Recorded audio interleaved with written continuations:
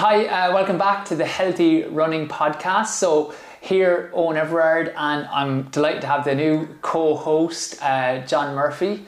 John has worked with a number of key GAA teams, obviously Kilkenny under-20s, they won the All-Ireland, and is a very good runner himself, and just a really good person who, when I've had him in the clinic, we just had really good convos. So when I was thinking about the podcast and who I wanted to kind of chat around some of the ideas if we don't have a set guest, it was John. So yeah, great to have you now. Thanks very much, Owen. Yeah, it's great to be asked on. So what I thought we'd talk about today, as you said, was going to talk about some kind of key running injuries. We might do that as a series, and today we might go plantar fasciitis, Achilles pain, shin pain, and I can just talk through my my thoughts, see what you think, and then get some of your expertise on structure. So structure of a gym program. One, we'll talk about the Alva Males hierarchy pyramid, how do you get to speed or strength, and how, if someone was say starting as a teenager, what they would do. I know you've worked a lot with say camogie teams or underage teams as well, so I thought we could chat about that. And then in structure, in the actual gym, I find that a lot of people one, they don't have an idea about what to do, but then secondly, they actually don't have a freaking clue about how to structure the actual gym. So sure, we'll get cracking with the first thing, which I was thinking was just lower leg injuries, say plantar fasciitis, Achilles tendonitis, shin splints. These are common running injuries, and I would have been on other podcasts and we would have talked about it, that with these injuries, a lot of times what can occur is they're basically overloads of the passive structures. So the passive structures are the structures that we have naturally. Your tendon is always going to give you support. Your plantar fascia is always going to give you support. Even the shin splints, which is essentially where the muscle attaches to the bone. So it's kind of nearly you could nearly think of it as a tendon issue, but it doesn't propel the muscle or anything. It's medial tibial traction. So it's where they attach.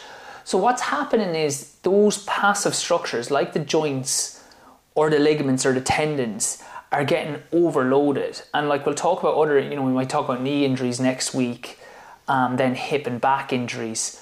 But what you'll see is that there's a common theme, that it's there's three systems that should keep you strong. So you should have your passive systems there anyway, but your muscular system, and then the control system, the nervous system, should kind of tell the muscles when to switch on.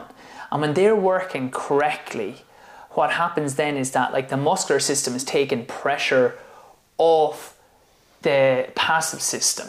So instead of the passive system having to take all the load, say in a run, the muscular system is switched on, the muscles of the feet are switched on, the hamstrings, the glutes are taking a lot more pressure, and then that can help take pressure off the lower leg. So when we're thinking about, so that's what's happening. Say with the plantar, it's where the plantar attaches to the bottom of the foot can just get a bit irritated because it's getting pulled a little bit too much.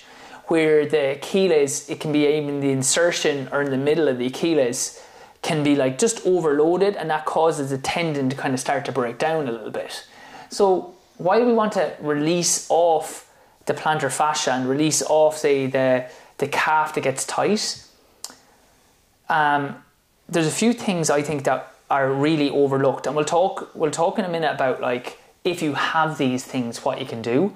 But one thing that's majorly overlooked is the fact that these areas in general are overloaded, and that's why they're breaking down.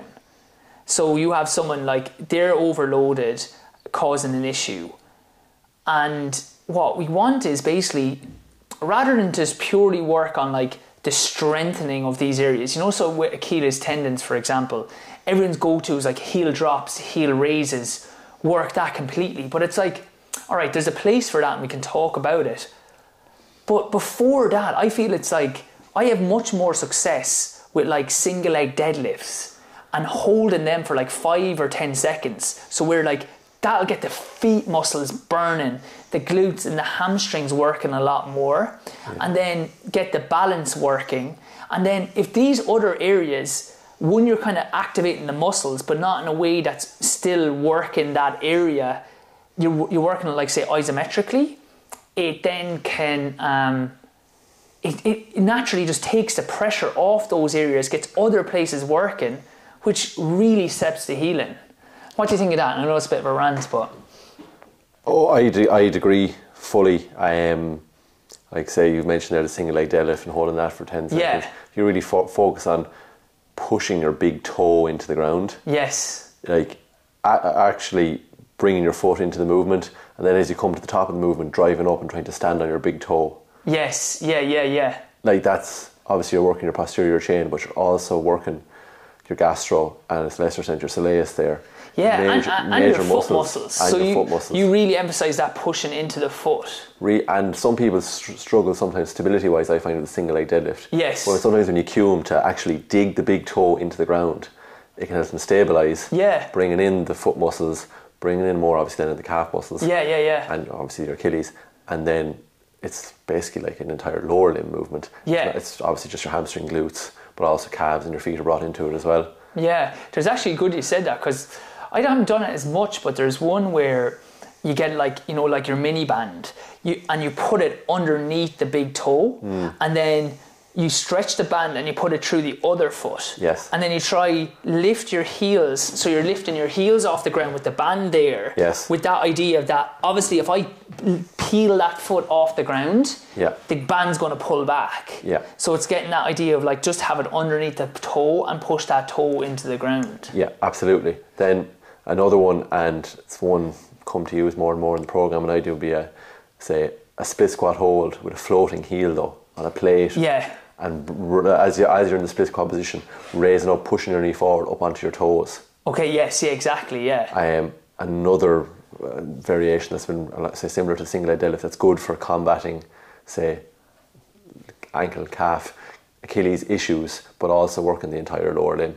Yeah, and at least then if you're working, say, so like you have it up on a step and you're like in a split squat and you're lifting, so you are working the Achilles, like working the calf complex there. Yeah. But at least, as I said, you're doing it in a position where you're kind of forcing the rest of the leg to work, because it's in that, say, split stance. If you're in that position and then you're lifting the leg, it's like, okay, now we can work it. The other thing is, I really like working these things isometrically. The only time so you can lift the leg, the rest of the leg's working. The only time I'll work heel drops or heel raises into a program is someone that's had really chronic Achilles, because what I'm kind of trying to do then is there's like a few like different kind of sheets of the Achilles, and you're really trying to give it like a micro massage in there. Now, if you have Achilles tendinopathy right at the insertion, so like down by the heel, the last thing you want to be doing is compressing that. So if you have it down at the heel, I see people come in and all they're doing is hanging down on the step like a stretch, and it's like, right, you're compressing the tissue there and causing further irritation. So it's like, the amount of times when people come in, I'm like, cut out all your heel drops, heel raises, add like your single leg deadlift, add some bridging on the ground. Like we do it in the Pilates a lot, that like, you know, a lot of times, one of the reasons with the Pilates, it was like, the things that work for leg injuries are nearly the same things that work for hip or knee, because they're like, when you're running, these are the areas that tend to get overloaded and there's other areas that tend to get weak. What do you think then about like, what kind of releases would you do with those kind of like, you know, calf, I suppose plantar, just roll the bottom of the foot?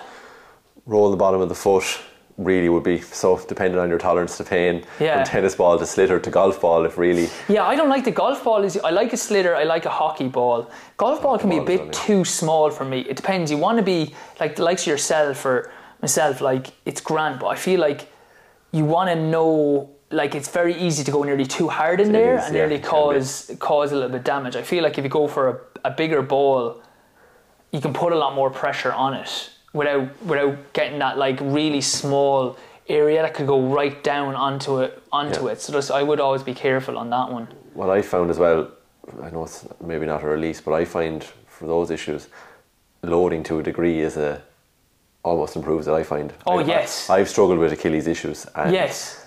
I got a lot of benefit out of like long yielding isometrics. Yes. Like maybe 3 sets of 30-second holds. Yeah. In what position? So in different positions. So I might be seated with a weights plate on my knee and just push up. Yes. And push in, and depending on the force, so I might do a 30 seconds, so it's just a 70% push for the 30 seconds. If I go for 10 seconds, it might be a 90% push. Yes. I might do it in a split stance either. I may also do it in a rack, pressed up, hands pushed up into a rack, or pushed up under a barbell. Yeah, so you can't move. So I can't move, and I'm able to put force into the ground in a running position. My knees push forward, midfoot, big toe pushed into the ground. Actually in the position I'm running in, whereas when you're doing heel drops, you're never running in that position. And for like Alex Natera is an Australian S&C, has done a lot of research and programming on like long yielding isometrics for knee and calf issues. And I find from my program that it has actually made a big difference. Yes. So it's not a release, but I just actually find load. Yeah. To a certain degree. I think and load is such a big one, like where people sometimes come in if they've had Achilles issues. It's hard to tell them, it's like, listen, you're going to be about 12 weeks cleaning this up, but that doesn't mean you're going to be 12 weeks out with nothing. Yeah. Once the pain, there's a couple of things I do. I would try and encourage people to kind of run if they can. A couple of things you do is, one, make sure the pain isn't more than like 3 out of 10. Second one is, you shouldn't be altering your running style. So if you're limping or you're, walk until you can run, and then if it's under 3 out of 10. But if you're like, when running, it's like you visibly look different, it's like you're going to cause, if not the Achilles or the plantar to be an issue, you're going to cause the pain up the body. Something else is going to go wrong. Of course, yeah. And then lastly, so say it's 3 out of 10 pain, less than 3 out of 10 pain, so it might be just a niggle, run through it, no problem. As long as it's a niggle, it's not affecting how changing the way you're running.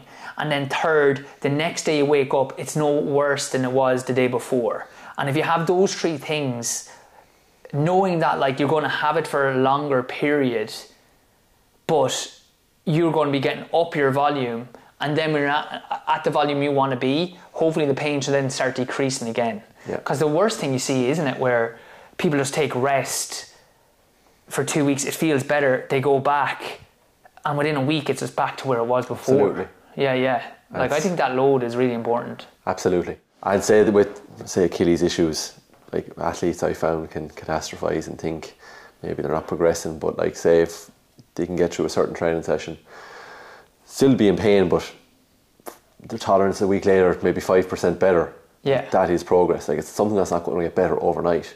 It's to reassure athletes that it's to constantly be able to build a little bit more tolerance. And it does improve, but it just does, unfortunately, it takes time. Especially, exactly. It's knowing what you have. I did a great podcast with Kira, my sister, on this different narratives around an injury, like how people approach an injury, and like it's a way of like getting stronger, like say some people can do my Pilates just because of the injury, and then you can get like a lot stronger, you can improve a lot of things that you didn't even know, or just get different types of training. But that's so true. It's like you can have people come back in and be like, oh, my Achilles is still sore, but it's like you were running say 10 miles a week, or you were on off like for a couple of months, but now you're running say 5 or 6 days a week and you're doing 40 miles. And so it's not, even though the pain might be similar, say it's like that, it's still niggly. It's like, as you said, if you can like nearly have a diary of like where you were to where you are now, and if the pain hasn't come up, it's like you're progressing. Absolutely. And then when we can scale it off. This is great actually, having just to chat, that way, because like, when you're on your own, sometimes I'd find you're chatting to the camera and you're like, all right, is that making sense, or is that going? Okay, other things. So definitely loading it. And as we said, that 3 out of 10 doesn't change how you move. I think definitely getting the other areas working, like as I said, in the Pilates, it's like, or anyway, it's like glute, I do like little specialized rehab for people with these. And the ones for plantar, the mobility stuff is slightly different, like roll the bottom of the foot, roll your Achilles, like you're pushing away. But shin splints, plantar, Achilles tendon, it's single leg deadlifts for me, it's split squats, maybe with the holes, the isometric holes. Hadn't done a lot of like with a plate pushing up, but I could definitely see a place for that. Much more than the heel drops, heel raises. Heel drops, heel raises are definitely out if it's on the bottom of the heel where you get your pain, because that's going to compress the tissue together and make that worse. And it's like, there's like a couple of studies obviously that show heel drops, heel raises work or they're effective, but like it's only one approach, and if you've been doing that and it's not getting any better, it's like you got to switch it up. Like, absolutely. So other things, I'd always like compression socks. Don't know if there's much research behind it. I actually have my bad boys on now. Just really good to release off the legs. Bringing a hockey ball to bed, putting it in around that Achilles and like around that soleus and the gastroc, like keeping that released off. You know, I'll literally be in bed between the two bellies of the calf is like the best place I find, and then just rotating the ankles, and then obviously working on your balance as well, getting that foot. And I think that one is nice where like putting a stretch and try and keep that big toe down, but just working on that balance a lot, where you want it that the muscles are burning, that you feel like I can't stand any longer. And then that's the magic sauce, I think, for Achilles. I think that's good. I think that's a nice little like anything else I would do. Okay, like compression socks I would definitely go for. I have orthotics. Like, I recommend people, if you've tried, like, it's funny, I'd recommend both barefoot running sometimes and orthotics, you know, that way, like, say insoles. So just a thing of like, if it is inflamed, sometimes it's holding it up when you're running, and then don't wear them, like wearing socks around the house or adding a little bit of barefoot running as well can kind of wake up the foot muscles. Do you do any of that, or what do you think of it? I've a little bit of barefoot running, maybe warm down after a running session. That's a great time to do it, I think. A 5-minute jog on grass. So and see how you feel with it. Like, you know, a lot of times I never do any more than 10 minutes, but some people are like, oh no, it won't be for me, or I won't. It's like, just try it. Like, take off your shoes and your socks, run cooling down, or 10 minutes in an easy run. If anything, it breaks up the run a little bit, you know, it just makes it, you have like 10 minutes and then you're like, okay, I only have 20 minutes left now, or whatever. So I do find that can be effective. And then I have my insoles, because I feel like people can be very one way or the other, like that, you know, all for something or then not for it at all. Yeah, do you know? Yeah. Okay, so we might then chat about just secondly, and then this is a great one. So, anything else you add on that before we go on, or? Surface management, where you choose to train. Sorry, this is great. And I know, particular for say field sport athletes, their footwear in terms of in the middle of the summer, like if you're wearing studs in the middle of the summer on rock hard ground. Even to a point, blades in the summer on some of the pitches. Sometimes you're just better off wearing runners. 100%. For field sports, it baffles me. Even in the winter, I know it's a bit wetter, like, so, and depending on like if you're doing a small sided game, have your boots on. But like if you're in for a running session, invest in a pair of actual good runners. Absolutely. For yourself. Yeah. You know, like that might suit your foot. Like, you know, you can see lads that come out in like, you know, runners that are not in any way designed for running. Or even gym sessions, doing their plyometrics, doing them in Air Maxes. Or fashion runners, I call them. 100%. And then, it's like, if you're serious about your training and serious about an athlete, like, footwear is an important part of that. Footwear is an important part, and as you said, for a running sport, like surface management, like trying to get on grass, because like, you know, like Newton's second or third law is like every action has an equal opposite reaction. So if you go into the ground, if the ground doesn't compress down, it means that all the forces come back into you. So, but if on the grass, it will compress a little bit. So it's just taking a little bit forward. Your muscles will have to naturally work a little bit harder to get you off the ground. And then like, I wouldn't go from 100% road if you've been doing that to 100% grass. That's going to be a load. But mixing that up just keeps the variety in the training. The other thing, just when you said that then, is like watching your load. Like if you've gone from, I've mentioned this other places, like there's that acute to chronic workload ratio, which is, it's not the amount of training you do that causes injury they find. It's sudden spikes in training. And people see that in terms of mileage, that like, okay, don't go from like very low mileage to high mileage, which is the case. You know, if you're doing that, get like massage on that, be vigilant on what you're doing. But that's also for like speed work, that's for any different types of training. So one thing I'd always say is like, if you're in a long training block, like you're training for like in the winter, a half marathon, a 10K, even a marathon, just keep in like one semi-speed session, you know, once every, like, say 3 weeks. Keep in your strides so that when you go back on the track, it's like the Achilles isn't getting like overloaded because you're now doing shorter stuff, getting ready for 5Ks. Go back to May 2020 or June 2020, sorry, after the first COVID lockdown. Yeah. And most people, the whole 5K craze and fitness at home, and everyone was out running the roads.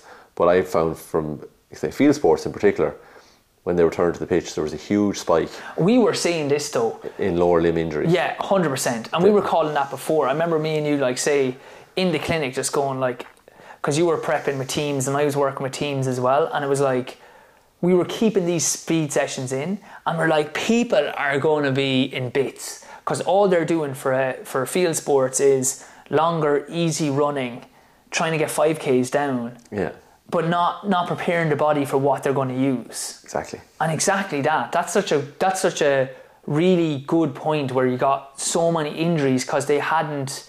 It wasn't like they weren't fit because they were doing more running, but they weren't doing it for what they were going to have to get ready for. Like they weren't exposed to the speeds. Like, say, if you're running a 5K in 20 minutes, that's a 4-minute kilometre, which is just about 4.2, 4.3 metres per second. Yeah. Like in Gaelic Games, you're going to cover 1,500 to 2,000 metres of high-speed running, which is over 6 metres per second. Yeah, exactly. Top speeds of up to 9 metres per second, 10 metres per second. Yeah. If you haven't been preparing yourself for that, something's going to go wrong, and it did. Yeah, exactly. And it's the same then when, like, people are, if you're doing longer running, if you're going to go back to park runs, just keep a little bit of it in. Absolutely. It'll be even good for your running economy and that variation in your training. And then alternatively, if you know you're going to be doing a marathon, say in like September, but it's like February, just keep like every couple of weeks a little bit of a longer run in there. It doesn't have to be 2 hours, 2.5 hours, but like, you know, keep like an 80-minute run in there or a 90-minute run or some kind of little bit of a distance session, just so it's like, it's not completely foreign to the body. Like if you've done a 10-mile run as a long run, it's not that much harder to start building, say, 13 or 14 when you get back into your long running. But if your longest run has been 6 miles and then you got 16 weeks to get that back up to like 26, it's just a long way to go, you know, when you're used to it. So yeah. I think the terrain management, as you said, that's great. You see, I wouldn't have thought of that now, but that's a great one of adding extra stuff in. It's just like seeing what you're looking at down the road. And as you said, that COVID lockdown was such a good example of that. But even the winter now, like say, people are training away, and best intention, but sometimes they're leaving out the quicker stuff. Yes. Even your strides at the end of an easy run. Yeah. Still getting you turning over at a quicker rate. 100%. Like 4 50-metre strides takes 5 minutes. Yeah. At the end of an easy run. And if people are like, I don't have the time, I'm like, one, you'll actually be breathing heavier. So you're getting bigger aerobic benefit, but it takes nothing from the workout or session the next day. And it's like, just like cut the run short. If you're going to do a 50-minute run, it's like, just do a 45-minute run and add this in for 5 minutes. Absolutely. And even at this stage, on a Monday, say, most people's session will be on a Tuesday. Yeah. On your easy run on a Monday, and your long run Sunday, easy run on a Monday, 30 minutes or 35 minutes, maybe 3 by 8 second hills. Yes, exactly. It almost serves as a potentiation effect for your main session the next 100%. day. 100%. And what potentiation means for people is that like you're essentially like activating all the muscles. So the next day when you're doing your running session, it feels easier. Yeah, like that's perfect. I think it's just something, and a lot of these things are like habits. We'll talk about habits another day. Do you ever hear James Clear, that Atomic Habits book? Yes. Yeah, we must do. Yes. One thing he was talking about was that thing of like, we'll talk about another day, but the idea of like, if it's a new habit and you haven't got the benefits yet, you need to give yourself a reward, which I've been thinking about a bit more. It's like so good, like, you know, in terms of if you do a run, have like a relaxing shower or a bubble bath, something that you really enjoy, or like a hot chocolate, or that way, yeah. But we'll talk about habits because it's actually an interesting one when you're starting. Okay, so now we'll move on to the next topic, which will be like putting gym programs together. I wanted to talk about two things, like one, how to structure the gym, because people want strength or power or speed, but it's like you can actually get into trouble because you don't put a decent structure together. Absolutely. And then secondly, what to do in a session, like what a session looks good like. And you have obviously a lot of expertise in this, so I'll say what I want, and I think we've chatted about this a lot, that we're on the same page. We might just put up like a picture of like Alva Male's hierarchy, and essentially what you're looking at is like on the base you want like good movement ability, and that's where we'll do stuff with the Pilates, that like just so you can do the basic movement patterns. You can squat, you can lunge, you can hinge, move at your hips, you can with the back aware belt, like hold your core in a good alignment, so that like you can push and pull without like moving at the body. So we should have like, and if you can't do that, that's like step one. Now, I know people also talk about like good nutrition, which I agree with, and good sleep, that like you're not going to get results without those things as well. But like, if you can't do those, that's where you have to start. And that's where we start with the Pilates. And it's not a thing of like I see people kind of back to what we were talking about with the injury. Oh, I do this stretch. It's like a stretch isn't going to cut it. If I'm sitting down, like we're sitting here, if I'm sitting for 8 hours a day, 10 hours a day, it's like, you get tight. Like that needs like good movement, really working the joints. And when we're talking about good movement, there's 3 things you're looking for, or 3 things can hamper good movement, which we can talk about. So this is the base. Like, so if someone can't move well, you're looking at a mobility issue. They can't move through the joints. The main joints that get affected are the ankle should have good range of motion, the hip should have good range of motion, the upper back should have good range of motion. Now, the way we're designed as humans is that like if you can't move in those joints, we're always going to be able to move because we have to be able to hunt and get food. So that's why you see so many like knee issues and so many back issues, because we're moving excessively through the spine and through the knee. Like, so the knee should just like hinge up and down, but it buckles in, buckles out, and then people get either like chronic issues or it sets them up for like more like tears. And the same in the back, we're stiff through our hips, which means then like rather than being able to like sit and keep my core here, all of a sudden I'm moving through my back then because I can't like keep up into a good position. So that's the first thing you need for good movement patterns. But then you need stability. You need to be able to activate the muscles. And again, when we're doing the Pilates, like a lot, like the people who do it will testify for this, like we're burning the muscles. When people, it's like, oh, I do a 30-second stretch, I don't know what, it's like you're sitting all the time. We need to wake these things up. We need to wake them up. Like it needs good, 45 minutes for us, at least once a week, to really activate and wake these muscles up. And then that'll help with the movement that we get back. And then the last one is motor control, which is like the technique of the action. So sometimes you can activate the muscles, and that's my problem with a couple of problems with traditional Pilates. One is just the complete ignoring of the mechanics of the spine, where like people imprint the lower back on the ground and just forget like that should have a natural arch, a natural curve. So stuff like that, like forgetting the mechanics in lieu of just the muscles activating. But the second one then is that all we do is stay on the ground. You need then to transfer where you practice the movements. So like you've learned to move through the hips, you've learned to switch on the muscles. And that's going to give us the transfer over then.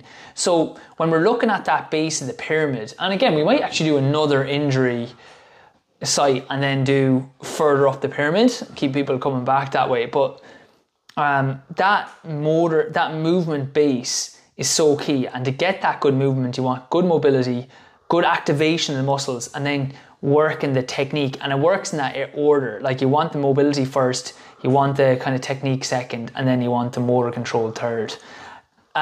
Is that what you start with when you're looking at, like, say, an S&C program for, say, someone starting?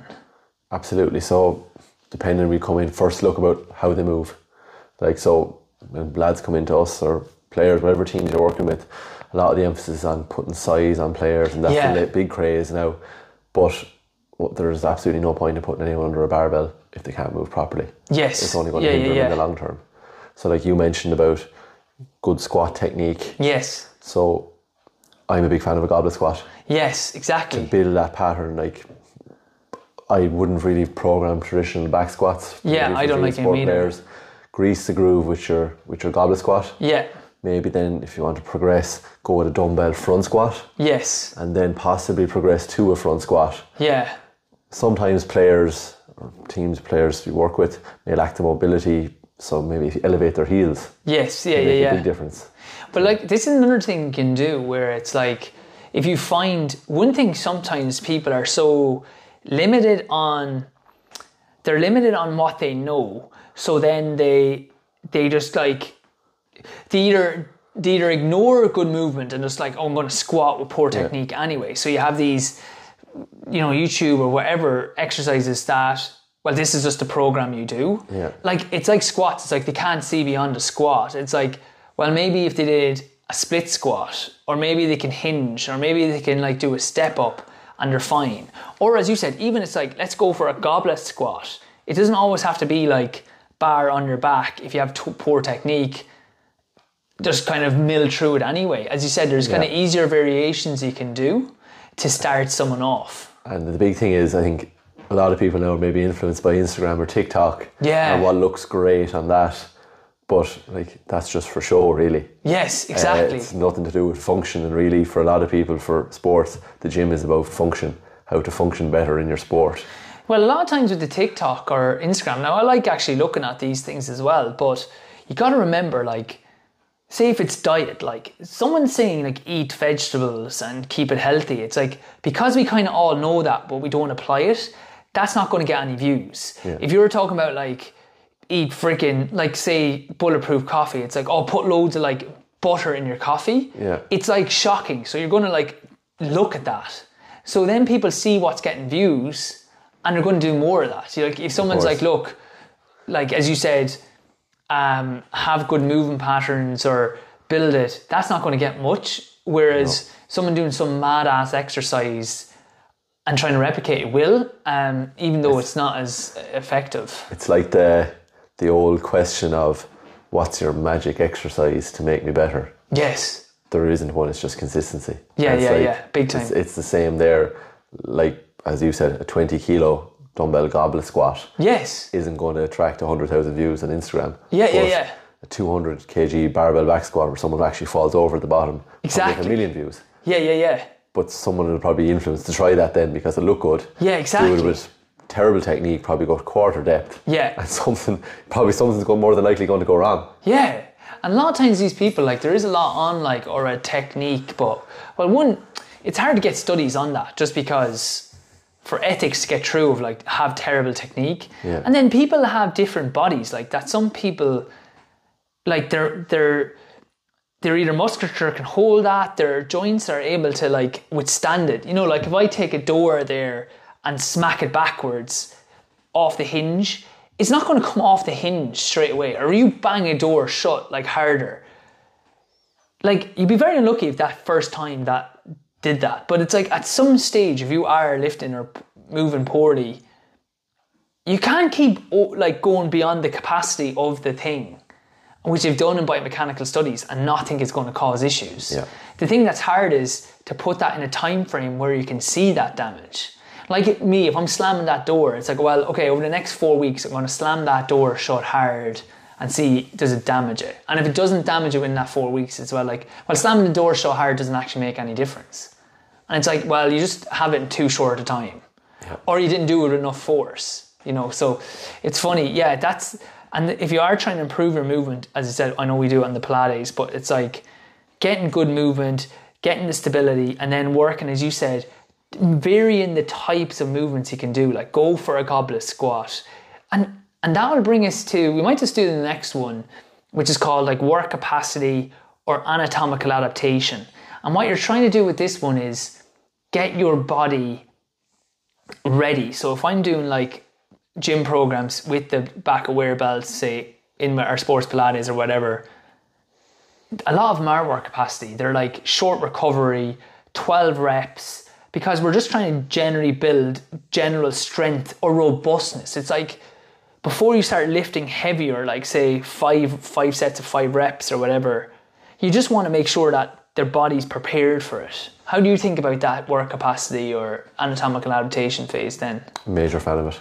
Yeah, Major fan of it. And particularly, the more inexperienced you are, the more important it actually is. Yes, yeah. Particularly for younger athletes. If you're going straight into loading them heavy, I think there's more low-hanging fruit to be picked, really. Yes. If you start off with your work capacity circuits. Yeah. Example might be 6 exercises and build in a goblet squat and maybe a dumbbell RDL coupled with some upper body movements. Yes. Something like 40 seconds on, 20 seconds off, 3 rounds. Yeah. A couple of times a week starting off, and then progress them into their strength movements.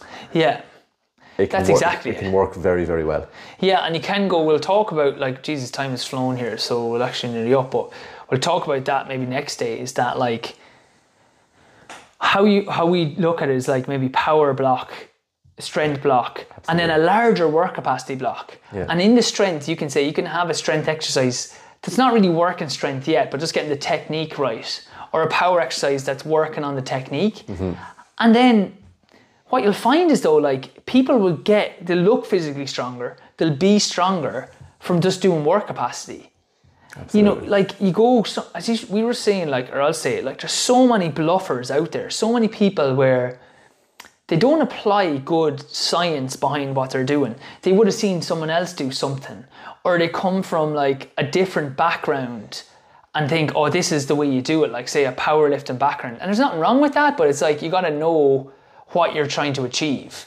If it's to look athletic or build like towards speed or power, well then it's important to like put layers on top of each other, and then you can mix and match depending on what your format. So when you're looking at work capacity, then, like as I said, with the movement base, you're looking at stuff to improve the mobility, the stability, the motor control. That's what we do in Pilates. Yoga will be much better on the mobility side, bit on the stability, maybe not as much on the motor control. Light gym work, you can get the motor control. You might miss a little bit of the correctives, and we'll talk about how we structure. I think we'll do that next day. We'll talk about how we structure, because you should have all these elements in all the time and just top up the ones that are needed. And then for work capacity, generally you're talking, you said 4 exercises or 6. 4 to 6, and again depending on the time of your season or what your goals are. So obviously, if you're close to competition, work capacity, there's other things to be which are more important at that stage. But look at it now, for a lot of team sports, club championships finished maybe 4 weeks ago, some are just finishing now. Take a little break, get back into it. Yeah. Capacity, building that engine in every way is really the key at the moment. Yeah. And I've had it even with teams where if they were ideal athletes, we'd be doing more of the power, strength, like in the gym sense, but it's like they're not ideal athletes yet, they're only developing, so we stay on the work capacity for a year, and then the following year they were able to go quicker through different stages. So again, like, and then for runners in particular, I feel like staying on the work capacity side of things, the 3x12 reps, the 40 seconds on, you know, like, it's still like heavy enough, like a 20 kg dumbbell or a 15 kg dumbbell, like say 65% like weight reps of what you could do. It's really activating that muscles. It gets the best like testosterone or hormone responses, because short recovery, more reps, and then that allows for like better transfer over, that it's kind of a continuation of the Pilates or whatever, where it's like you're just activating the muscles so you can run like with better form, and we don't really need to work on like so much on max strength. But as you said, with team sports it's a bit different. You might want to move them up the chain a lot more. You do, and like all year round. Again, it's dependent on where you are at the stage of the season. Yeah. But you're always going to have certain things in. Like you look now, so a lot of teams are a long way away from pitch sessions. Yes. You're still going to have a small sprinkling of speed work in, as you Yes, mentioned. 100%. You're going to have a sprinkling of power work in. Yeah. Micro dosages. Okay. Yeah. You're going to have, a lot of teams won't be touching really max strength work at this stage. Yeah, but you could, when I do it, like, I'll leave it here then, but like, when I do it, I have an A block, which is power. So that could be, at this stage, it could be one exercise. It could be like light technique of some exercise, like say an Olympic lift with a barbell or a dumbbell, or if you're doing jumps, like something just to practice the technique. Yeah. One strength exercise, you know, like even like 3x5 of it, just to get, again, maybe just working the technique, so to get an idea of where we're going. And then we could have 2 sets of work capacity, which would be my C and D blocks. So it could be 4 exercises in C, or it could be 3 exercises in C, 3 exercises in D. That would be our 6, or it could be just 4 exercises there repeated, 3 to 4 sets of it. Yeah. And then what I would have is an E block, which would be correctives again, and that's like some of my core work, some of my technique work, and I would add that as a warm up as well. So it's kind of getting everything in, and then you're focusing on what you need the most at that time, but you're not forgetting the other stuff either. Yeah, absolutely. And I found as well, technology and data collection and data interpretation is getting bigger and bigger. Yes, and yeah. like you mentioned there about what we program, but the way it's gone, you can get profiles on players and say, yes, yeah, look, 100%. Say, maybe if they're, say, jumping wise, power wise, are deficient, but yes, aerobically they might be very strong. Yeah. And then you can actually program that from the start of the off season. And you made a squad of, say, club 30 players, and you're able to individually assess them all. It takes a little bit of time at the start, but when you have the programs in place, then say you might have a midfielder aerobically will run all day, but power wise, speed wise, needs work. Yes. And you can address that in his programming, where say you have a corner forward who's very quick, but his capacity is not able to sustain work rate for the intensity that you want for 60 minutes of a game. Yes. So you can actually program then that in the off season. Yeah. Work on those thresholds, that like the things that they're poor at. Yeah. Straight away. That's actually great. Yeah. Like, and they're easier. These things are getting cheaper to get and easier to do. John, we'll leave it there. Thanks so much, guys, for watching. There might be a few cuts as we had a couple of issues, but hopefully you got some good information about like our Achilles, what to do with the lower leg injuries, and we've just started talking about how we structure, say, a gym program. I'm looking forward to some more of John's thoughts as we kind of go up the ladder, and then as we said, we talk about that. We might even talk about that force velocity and different ways to do it. Yeah.